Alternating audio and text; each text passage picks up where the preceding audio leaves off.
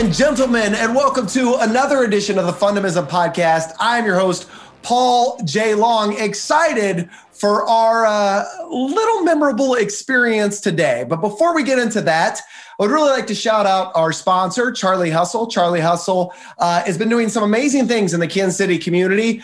Go to 1kforkc.org to learn more about what they're doing to help impoverished families, assist them with some of the financial burden associated with COVID. In addition, make sure you check out charliehustle.com. I myself am wearing my throwback Mamba shirt for Worlds of Fun today. You can learn more again by visiting charliehustle.com. Now, of course, charliehustle.com and Charlie Hustle is our sponsor, but maybe, just maybe after today's guest, we'll have a new one. Who knows? Guys, you're in for a treat. We have the founder of Plaza Aesthetics and Wellness. We got curve model and body positive advocate and lover of Zoom, my friend, Dr. Amber Botros. What's good, doctor?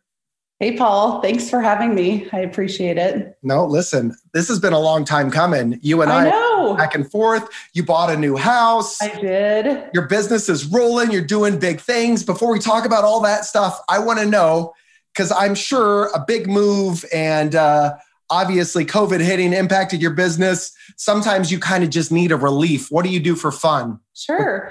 I would say anything in the visual and performing arts. So unfortunately, during this time, that's been somewhat scarce, but I definitely love anything in, musical arts, performing arts, visual arts, also being in modeling. That's kind of been one of my releases. I was a musician growing up and then didn't do much after, college and then medical school and residency. So kind of switched to a different form of the arts. But I would say anything within the arts is my number one love.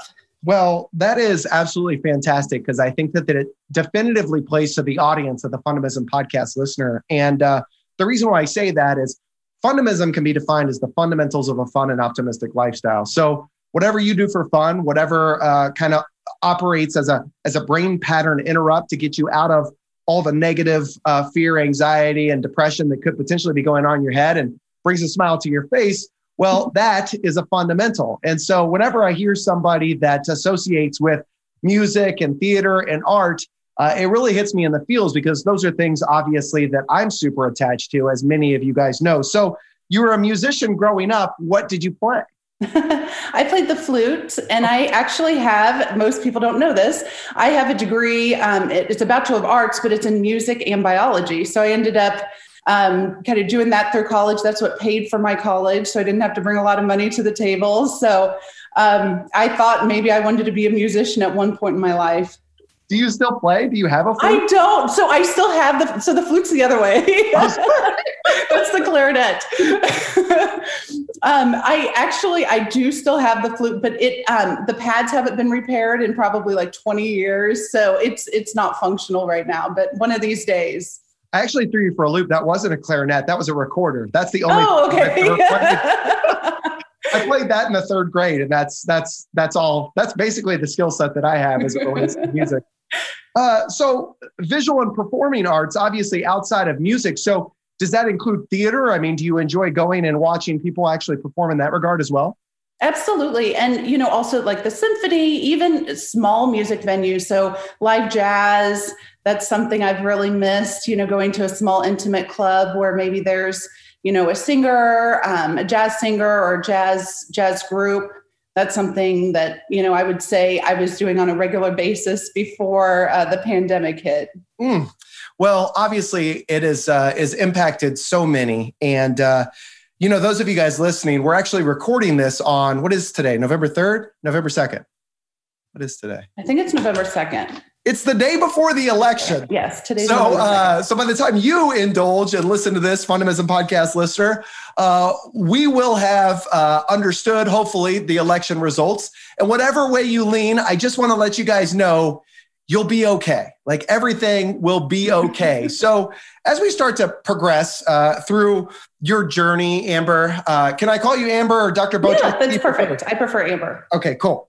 So tell me about, without getting into your political view or anything like that, tell me about how this landscape has played a role in your life, either personally or professionally, and specifically everybody just kind of doing this all the time. Sure. So my business, I own a medical spa, and it is very much similar to the clientele that you would see more at a salon and spa. So I'm technically a doctor's office, and I like to be considered as a doctor's office. But, you know, when you go to the physician's office, usually you're making your appointments out monthly or every 6 months. And, you know, there's not much fluctuation when you see a physician. They're pretty much packed all day, every day. But, you know, at a medical spa, we're, like I said, much more like a salon and spa. And the past 2 weeks have actually been kind of slow for me. During the pandemic, initially, when we had the shelter at home order, because I am a physician, I was able to stay open through the pandemic. We were running a very, very small scale. I was seeing patients individually and making sure I was screening them first. We had a very strict protocol. So I definitely was slower then, but nothing catastrophic to the business. And then we really had a burst once I was able to see patients more regularly and all my other staff were working.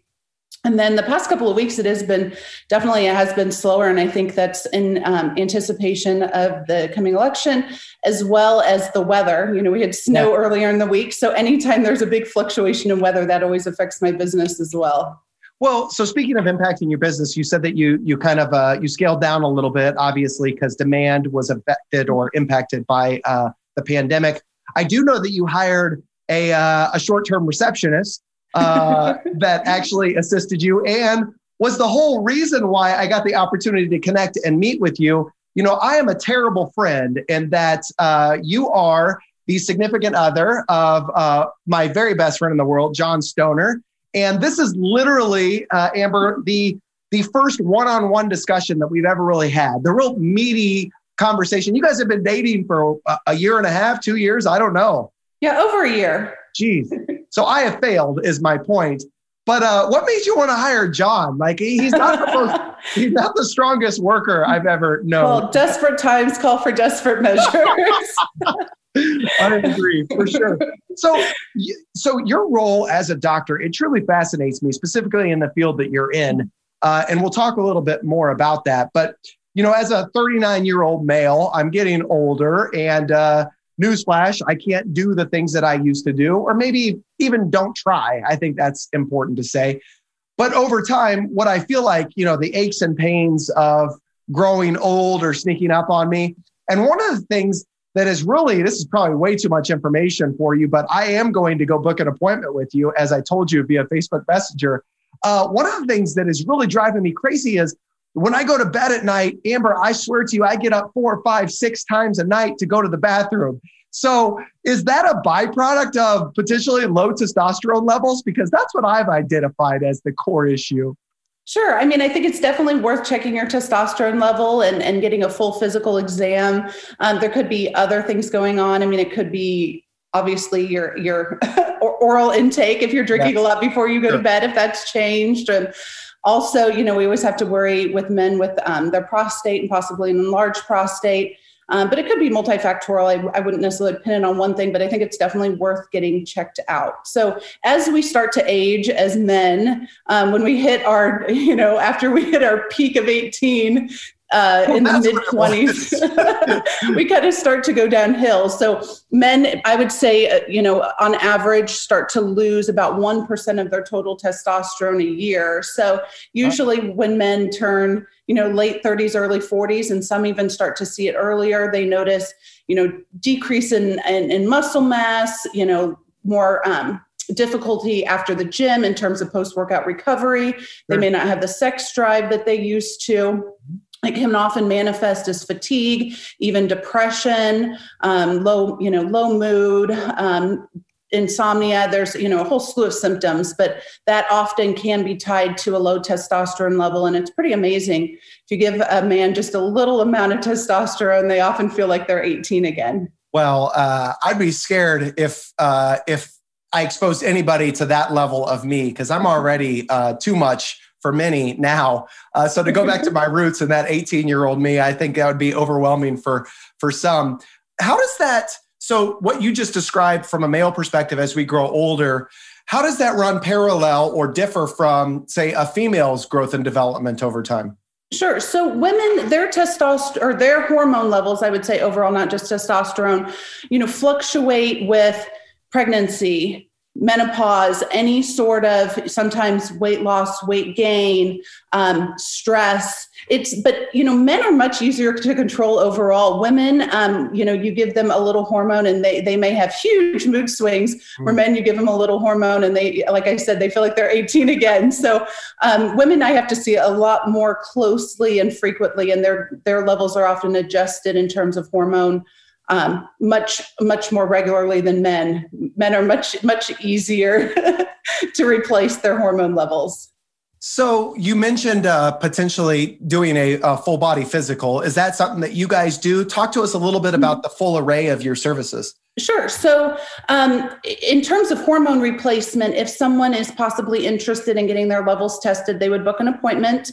They would see myself and we would just kind of discuss. I would have you fill out a long questionnaire, and then we would go through, your symptoms, maybe what you've taken in the past, or even herbal medications, over-the-counter medications, obviously discuss medical history, and then determine, if it might be an option. And then I would get a full laboratory panel, and we would sit down after we get the laboratory panel, kind of discuss the levels, symptoms, and budget, and then decide where we're going to go from there. So, just because someone's interested, it's definitely important to get someone's levels. But, also as a physician, it's important for me to address the patient. So someone may have, normal hormone levels, but when they see me, their symptoms are indicative of maybe a hormone deficiency. And at that point, depending on, it may make sense to even trial hormone replacement therapy for maybe even 3 to 6 months and see if it makes any difference in their life. One of the things that you just referenced just kind of helped solidify or even maybe grow my admiration of you. Specifically, you referenced budget as being a factor that you weigh into a treatment strategy. And that's something that I don't always hear folks in business say openly, at least in the initial prospect of doing business together. So knowing that the cost of healthcare is rising, and we had this conversation briefly via text, how has that impacted your business? Has it at all? Are you seeing any impact from a cost of healthcare perspective messing with you? So I don't accept insurance. So I have been, since I opened my business about 6 years ago, I'm technically what we call cash pay. So when you come in and see me for an appointment, it's, pay per visit. It's, based off of the services that you're receiving. When patients do come in for hormone replacement therapy, we often usually, the reason I do this is I usually do a monthly plan. And the reason I do this is there's a lot of other clinics that will charge patients weekly. So maybe they're receiving hormonal therapy weekly. And sometimes patients, if their budget's a little more strict, they may skip a dose. And so maybe they're coming in every other week to save money. And I really want what's best for the patient. I don't want to be nickeling and diming them. I want them to come in what's best for them, for their health, based off of the half-life of the hormone levels. It's not about, what price is going to be best for them. I mean, obviously we're taking into account your budget, but sure. I want to make sure that they're receiving the best treatment. And they're not, sometimes they play this game with themselves, maybe I'll go every other week or I'll go once a month to save money. Where, when you're on hormone replacement, it needs to be about your symptoms. And I want patients to get the best treatment possible. So we often do a monthly program. Well, I know that that your particular business has won several awards, specifically in 2018 and 2019, recognized as one of the top med spas out there. Forgive my ignorance. Did I get that right? That is correct. Uh-huh. Okay. So that obviously tells me that your patients and those that believe in you feel as though you give them that well-rounded, personalized experience. So I can't wait to figure out what it looks like in my life. But long before you got here, there was a series of events that led to this occupation. And, one of the things that I really like to showcase with the fundamentalism philosophy is that it is possible to find work, to find an occupation that kind of highlights or runs parallel to your passions in life. And we're going to get to one of your significant passions, but it really runs hand in hand with what you do for a living. So how did you land in this particular occupation? What did it take to get here? Sure. So I am a board certified primary care doctor. And what that means is I spent all of my teens, 20s, and early 30s in school. So I went, obviously I did undergrad. I took a few extra years to do undergrad, took a year off, applied, took the MCAT, applied to medical school. I went to KCUMB. It's the osteopathic school here in town. And then I ended up doing an allopathic residency in family medicine at Research Medical Center. So again, I'm in family medicine. I've kept up my board certification, which I think is important as a physician. And I worked in full spectrum primary care. I used to do OB. I admitted to several hospitals. I ran a clinic every day, 8 to 5. And I realized even though I really loved the patient care aspect, maybe that sect of medicine wasn't for me. So I ended up coming back to work with HCA. I was working as a hospitalist, or what's called a nocturnist. I worked 7P to 7A. So I worked 12-hour shifts at night. I did that for about 7 years on nights. And I think that's about the lifespan for most hospitalists on nights is about, 5 to 7 years. That might be a max. So I did that for several years. And during that time, I was approached by some businessmen who were interested in starting a medical spa and looking for physicians. And, I kind of learned very quickly that, there's a difference when a physician owns their own business, when a businessman owns a business, especially, in medicine. And obviously businessmen, they're monetarily motivated, and any business owner has to be monetarily motivated. But as a physician, we're really trained to heal and help patients. And my, my business model is really built around patient safety and satisfaction. So obviously I have to make money, and I can't, I have to have patients coming in and have, resources to continue. But, I'm not always looking at patients as being, dollar signs walking in the door. It's really treating their symptoms and making sure that they're getting the care that they're interested in. And I know we didn't discuss this earlier, but, hormone replacement is actually a very small portion of what I do in my business. So I'd say that the majority of what I do is really aesthetic medicine. So botulism toxin injections, filler injections, pharmaceutical grade skincare. I have lasers for resurfacing, lasers for hair removal. So that's probably more of, that's obviously the bigger part of my business, even though, I do love them equally. And at the end of the day, whatever, my patients are the happiest with, as long as they're receiving good care, that's really what I want to focus my time and energy on. For sure. Well, what I can relate to from what you just said is you could find your passion. You could find something that you thoroughly enjoy. With the overarching goal or desired outcome be in part to deliver some form of happiness or joy, not just to yourself, but others. But in that, we have to make a living, right? So as a speaker, my primary goal, I don't know if you could see this, I want to be the reason why people smile. And I want to give them tactical things or behaviors or tips to help them improve the amount of joy, fun, and fulfillment in their life. But I can't do that if I'm not making a living. I can't do that if I'm not feeding my family. So you definitely have to weigh both of those things. What I love about what you said is obviously you got into it for the sole purpose of, and you didn't know this and you didn't even reference it yet, but you want to empower others to love the skin that they're in, right? That's a thing. We want to empower others to love the skin that they're in. And you could do that as well by making a living, which is awesome. And you get to do something that you love. How did you identify this? Was there an epiphany moment in your life as a young child that you were like, I want to be a doctor? Or did it just kind of land in your lap? It did more land in my lap when I was in high school. That's really when I had made the choice to go into medicine. And I still was kind of torn. I was very much interested in the arts, like I said before. And but I really excelled at math and science, and that was, what excited me. And so I also am empath and very much care about helping people. And so I saw that as kind of the right fit. It's a career that I would be able to be self-sufficient and also make, obviously a decent income, but incorporate my love for math and science and helping others. My goodness.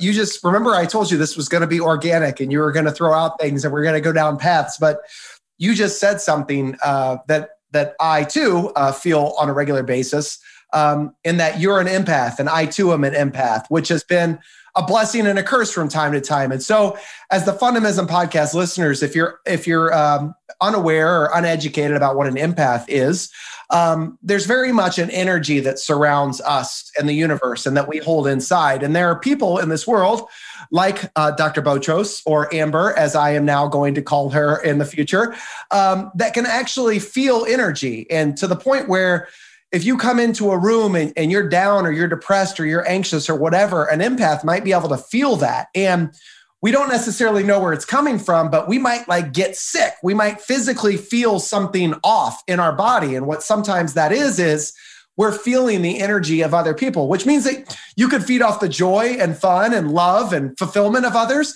And vice versa, we could feed off of the negative aspect and the depressions and fears and anxiousness. So in your field, I got to believe you have a lot of folks that come to you that maybe aren't necessarily super confident or are really stressed about the current version of themselves. How do you manage that, knowing that you really do want people to feel good about themselves?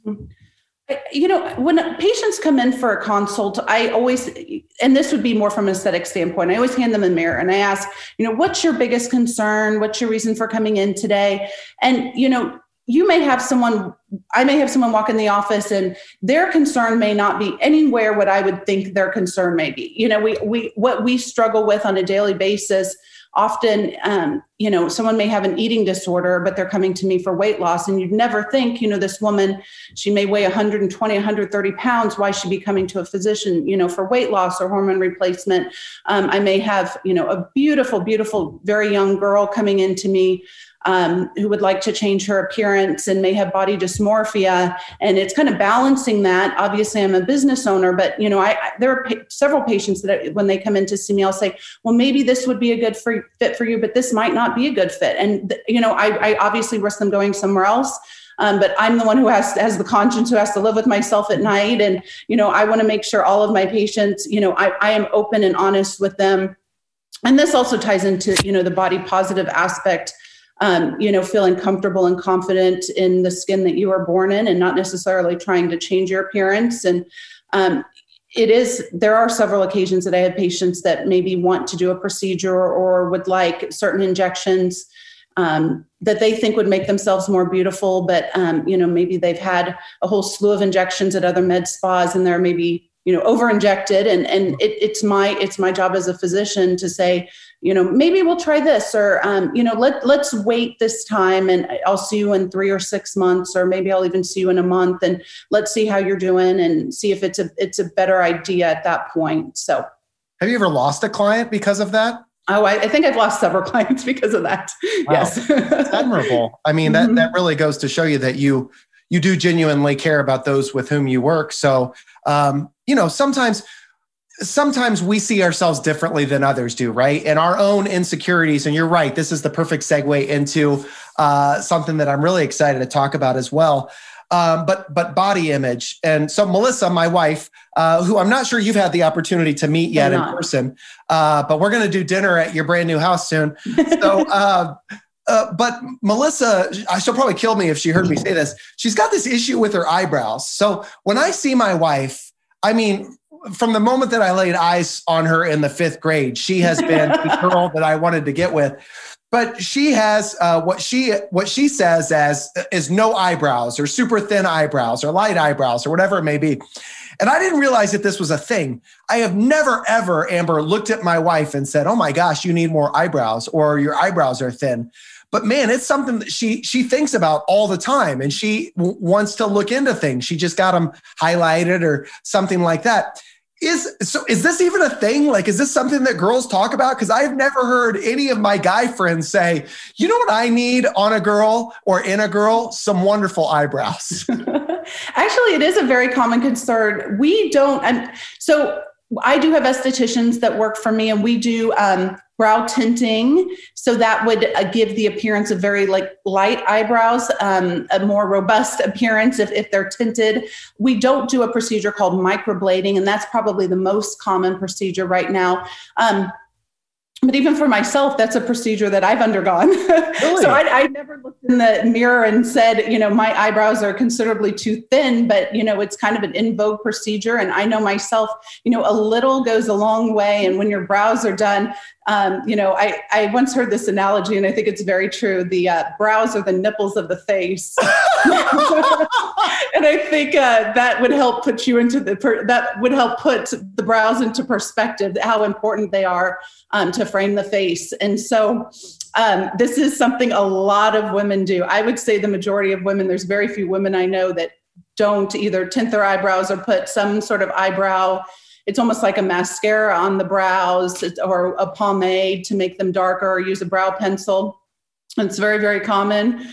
But whatever makes a woman feel most comfortable and confident. I mean, whether that be some small alteration or large alteration, that's totally up to them. But, we're all born, differently, and some have very light eyebrows and some have dark eyebrows, but we're all beautiful. Sure. 100%. Especially if that's what we choose to focus on, right? Like, I feel like we could be hypersensitive to the things that aren't going right or that we don't like, and be completely unaware of all the beauty and awesomeness that we offer, or that we're engaged in. And so that takes us to the segue into being a body positive model. And so I love that word robust. We don't have a robust, but you do have a robust social media following at nearly 310,000 followers.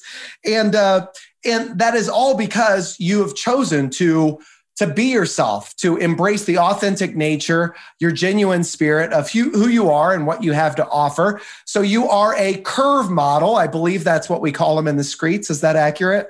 I think plus size model is probably the most common term, but curve or plus model, correct. Okay, beautiful. So, which is interesting because like when I saw plus size model, I wondered, well, does that have a negative? I love the thought of a curve model. That seems like it's probably better received, or, you never know how people are offended these days. I love the fact that you're setting aside that clarity, because I wouldn't know what to call a curve model or plus size model. And plus doesn't necessarily have a negative connotation. I think there are some women maybe that could bother them, and obviously we need to be cognizant of that. But for myself, plus, I'm a little extra, and I don't mind being a little extra. In more ways than one, right? I love that. All right. Well, so how did you fall into being a plus size model? Like, what were the events that led up to that? Sure. So it is kind of an odd transition. So when I opened my business about 6 years ago, my business neighbor, Natalia Meyer, she is like a high-end couture designer, but she's also a seamstress. That is her bread and butter, and that's what she does day in, day out. Our businesses are next door to each other. And so we became fast friends. And after about a year of being close friends, she asked me, she was like, hey, would you start modeling for me? And I kind of looked at her like, okay, yes, sure. And it wasn't something that, I pursued myself. She kind of, picked me up as one of her close friends.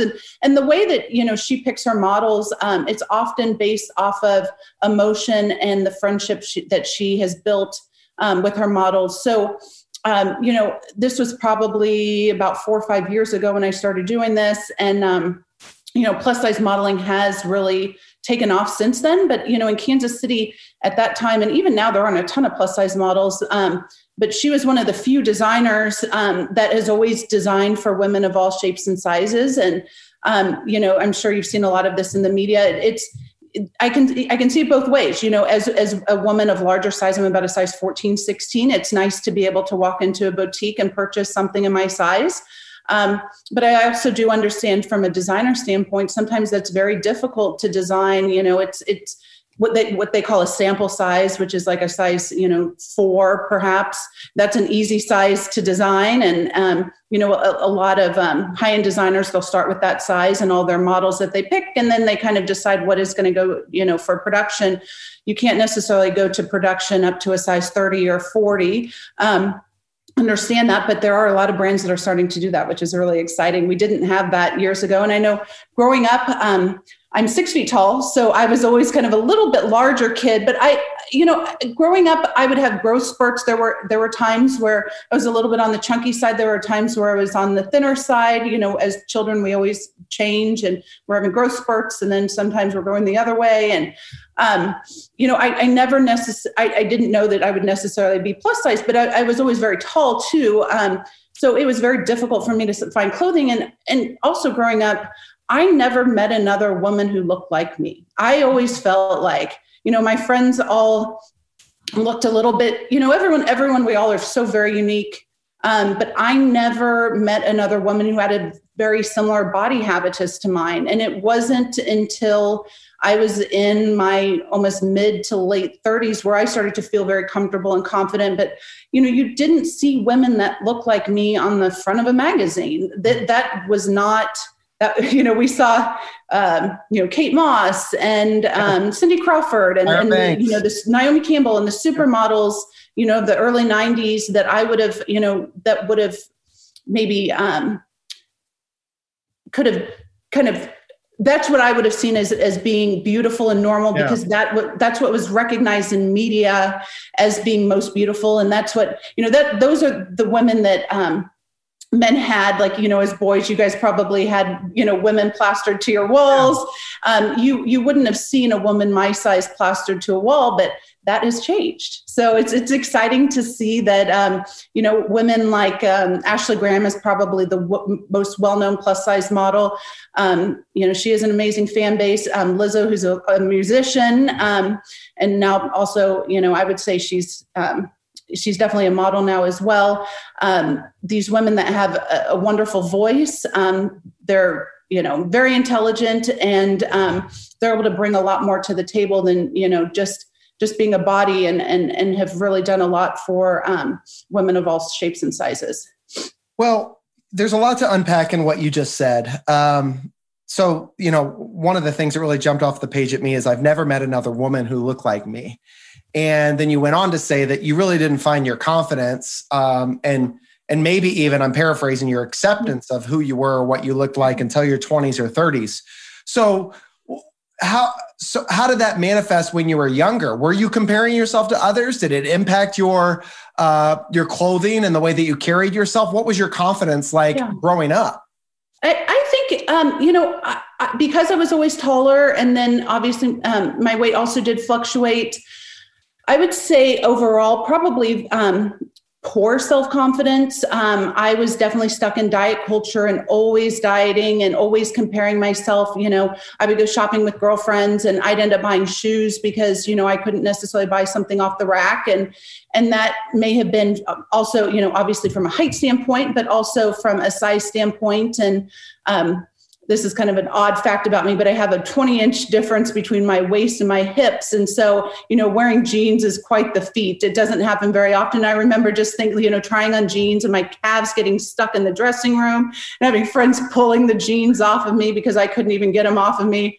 So, there are struggles with being shaped a little extra in certain spots. But I would say that I was always comparing myself to others, and would have periods of extreme dieting. And instead of, just looking in the mirror and saying, I'm beautiful the way I am, there were definitely a lot of years of heartache and not accepting myself for, who I was, and looking at other things and not just saying what I am physically, and saying, I'm a wonderful daughter, and I am a wonderful woman, and I am, whether it be an aunt or a sister or all of the other things that I think that I'm good at, and just focusing on physical appearance. And there's so much more to us than our physical appearance. 100%. But yet we've programmed ourselves to believe otherwise, right? And I've had so many conversations as of late where individuals have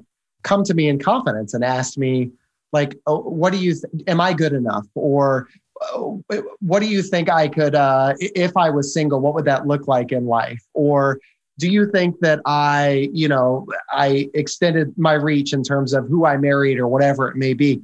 And it's just so interesting because when we have those conversations, typically the root or the foundation of the discussion is based on physical appearance. And when I press and when I ask a series of questions, we talk about who we are as an individual and how we genuinely care and what these individuals bring to the table.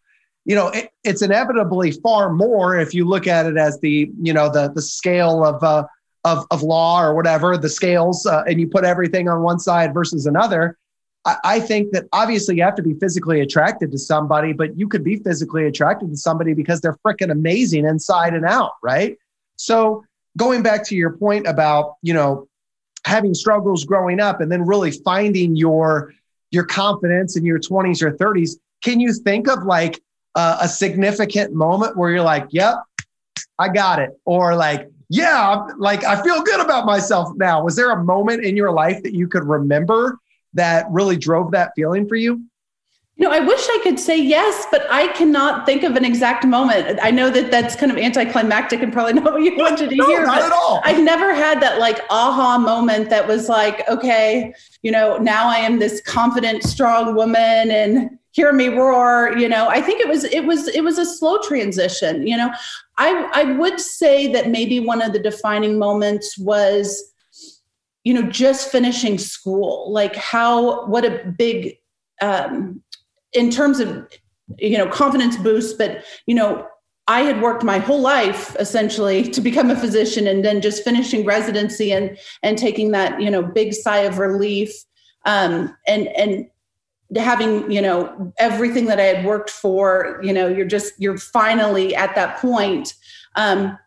But in terms of something physically, no, I wouldn't say, and it wasn't even, even starting like an Instagram or anything like that. There's never been a defining moment where I was like, okay, I'm good, Awesome. And, that's the best part about, one of the things that we want to do here on the podcast is we want to showcase what can happen when you stop asking the same questions and start showing a genuine interest in others. And so literally when I go into interviews, Amber, I have no expectations. Because, your story is your story.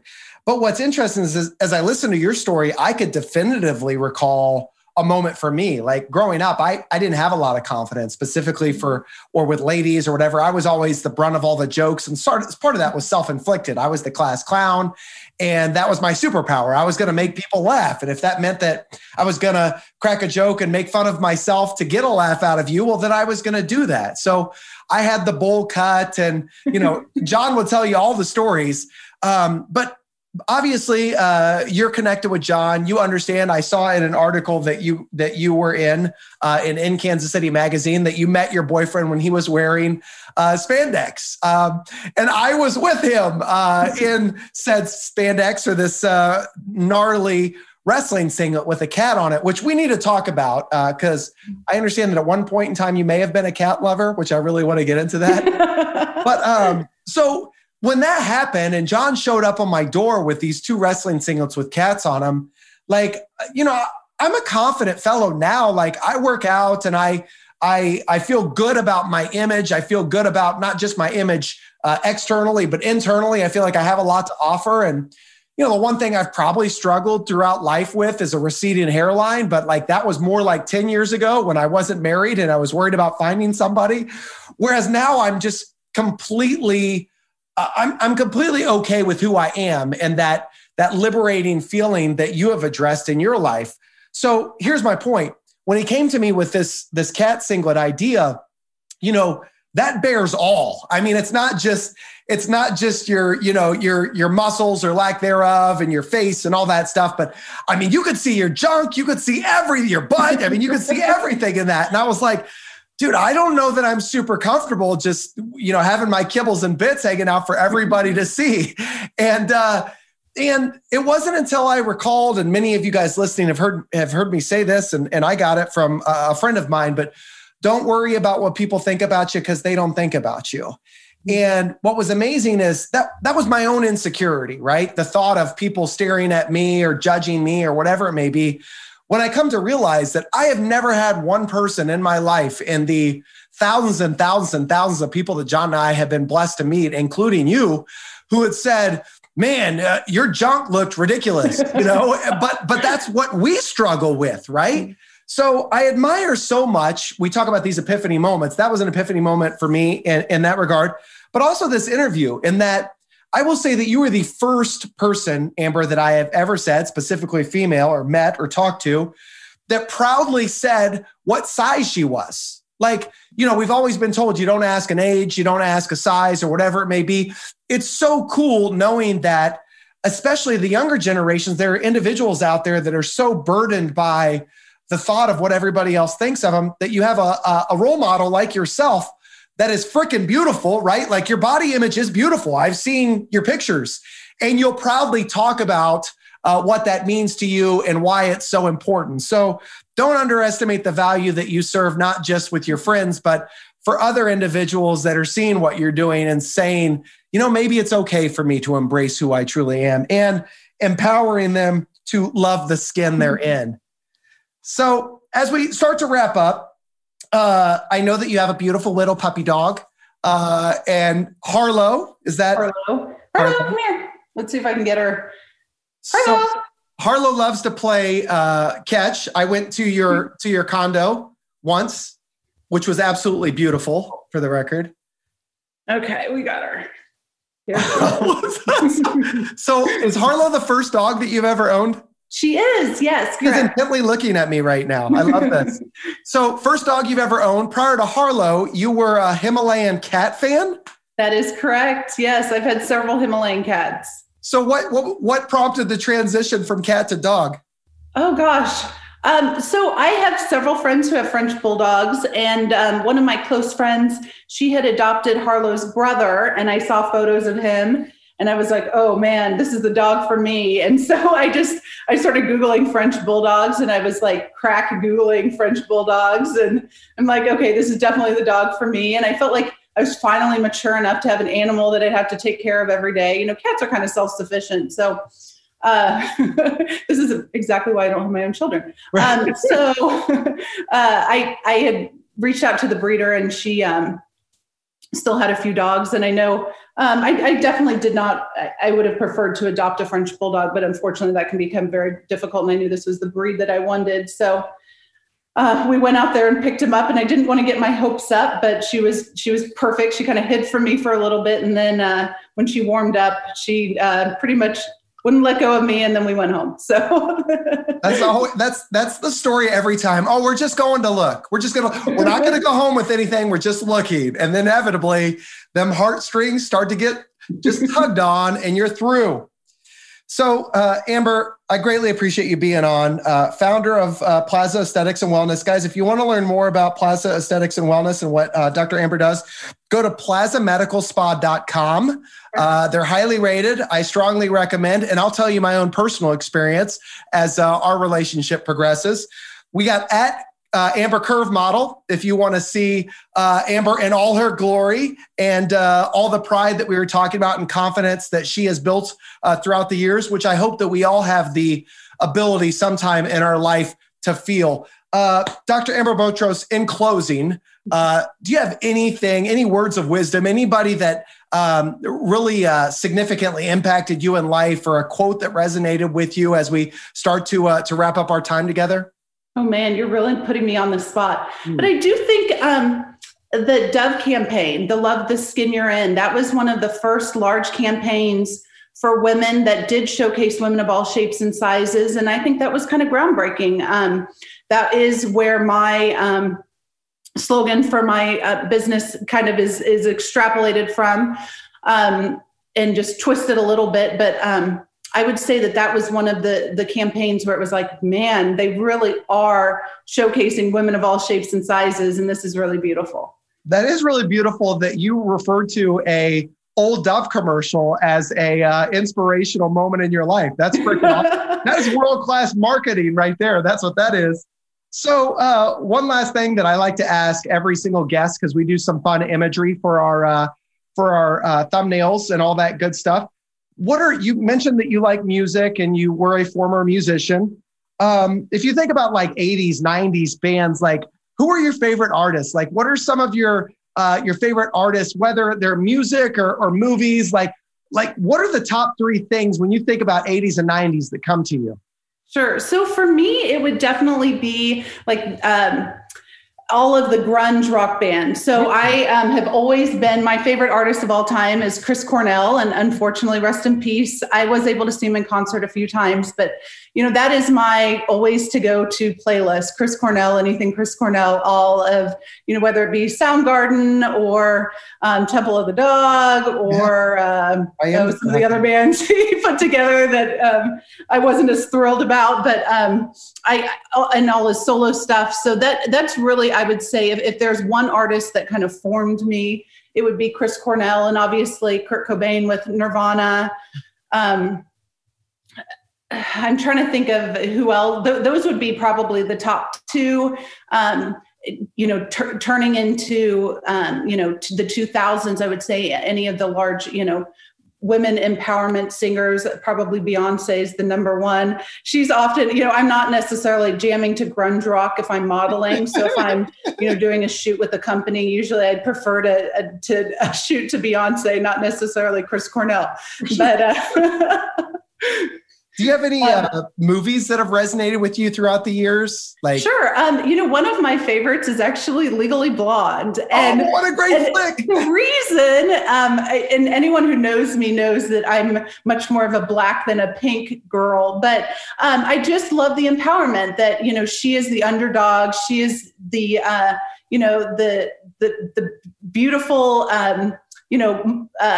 she's the beautiful girl that, probably doesn't have any brains and that you wouldn't think would ever be successful in life. And, she went against the odds and became a lawyer. And I feel like I do resonate somewhat with that. There were always times in my life where maybe I was like, gosh, I don't know. Am I smart enough to be a doctor? Am I going to be able to do this? I remember my very first biology class in college. I actually had to repeat. And I remember seeing my advisor and he's like, Amber, I don't know if this is for you. And I was like, okay. So then I repeated it and got, I think pretty much the highest score you could get in the class, and the rest was history, but things aren't always perfect. You have to work really hard for everything in life. And there were times definitely where I wasn't sure that I would make it to this point, but I'm here. And look at you now. Yes, look at me now. So it all culminated to being on the Fundamism podcast. Ma, we made it. We made it. Yes. Well, listen, I greatly appreciate you being on. I am terribly saddened that it took me this long to have a really fruitful conversation with you. It is the first of many to come. Again, at Amber Curve Model on Instagram or plazamedicalspa.com to learn more about Dr. Amber Botros. We greatly appreciate you being on. And to the Fundamism podcast listener, we couldn't be whatever the heck we are without you. We greatly appreciate your support. Continuing to rise in between that top 100, in and out of it on Apple, iTunes. So leave a review if you're down. Go out, have some fun today, create some fun in the lives of others. And until we catch you on the flip side, be safe, smile often, and have fun. Deuces. Thank you, Paul. Thank you.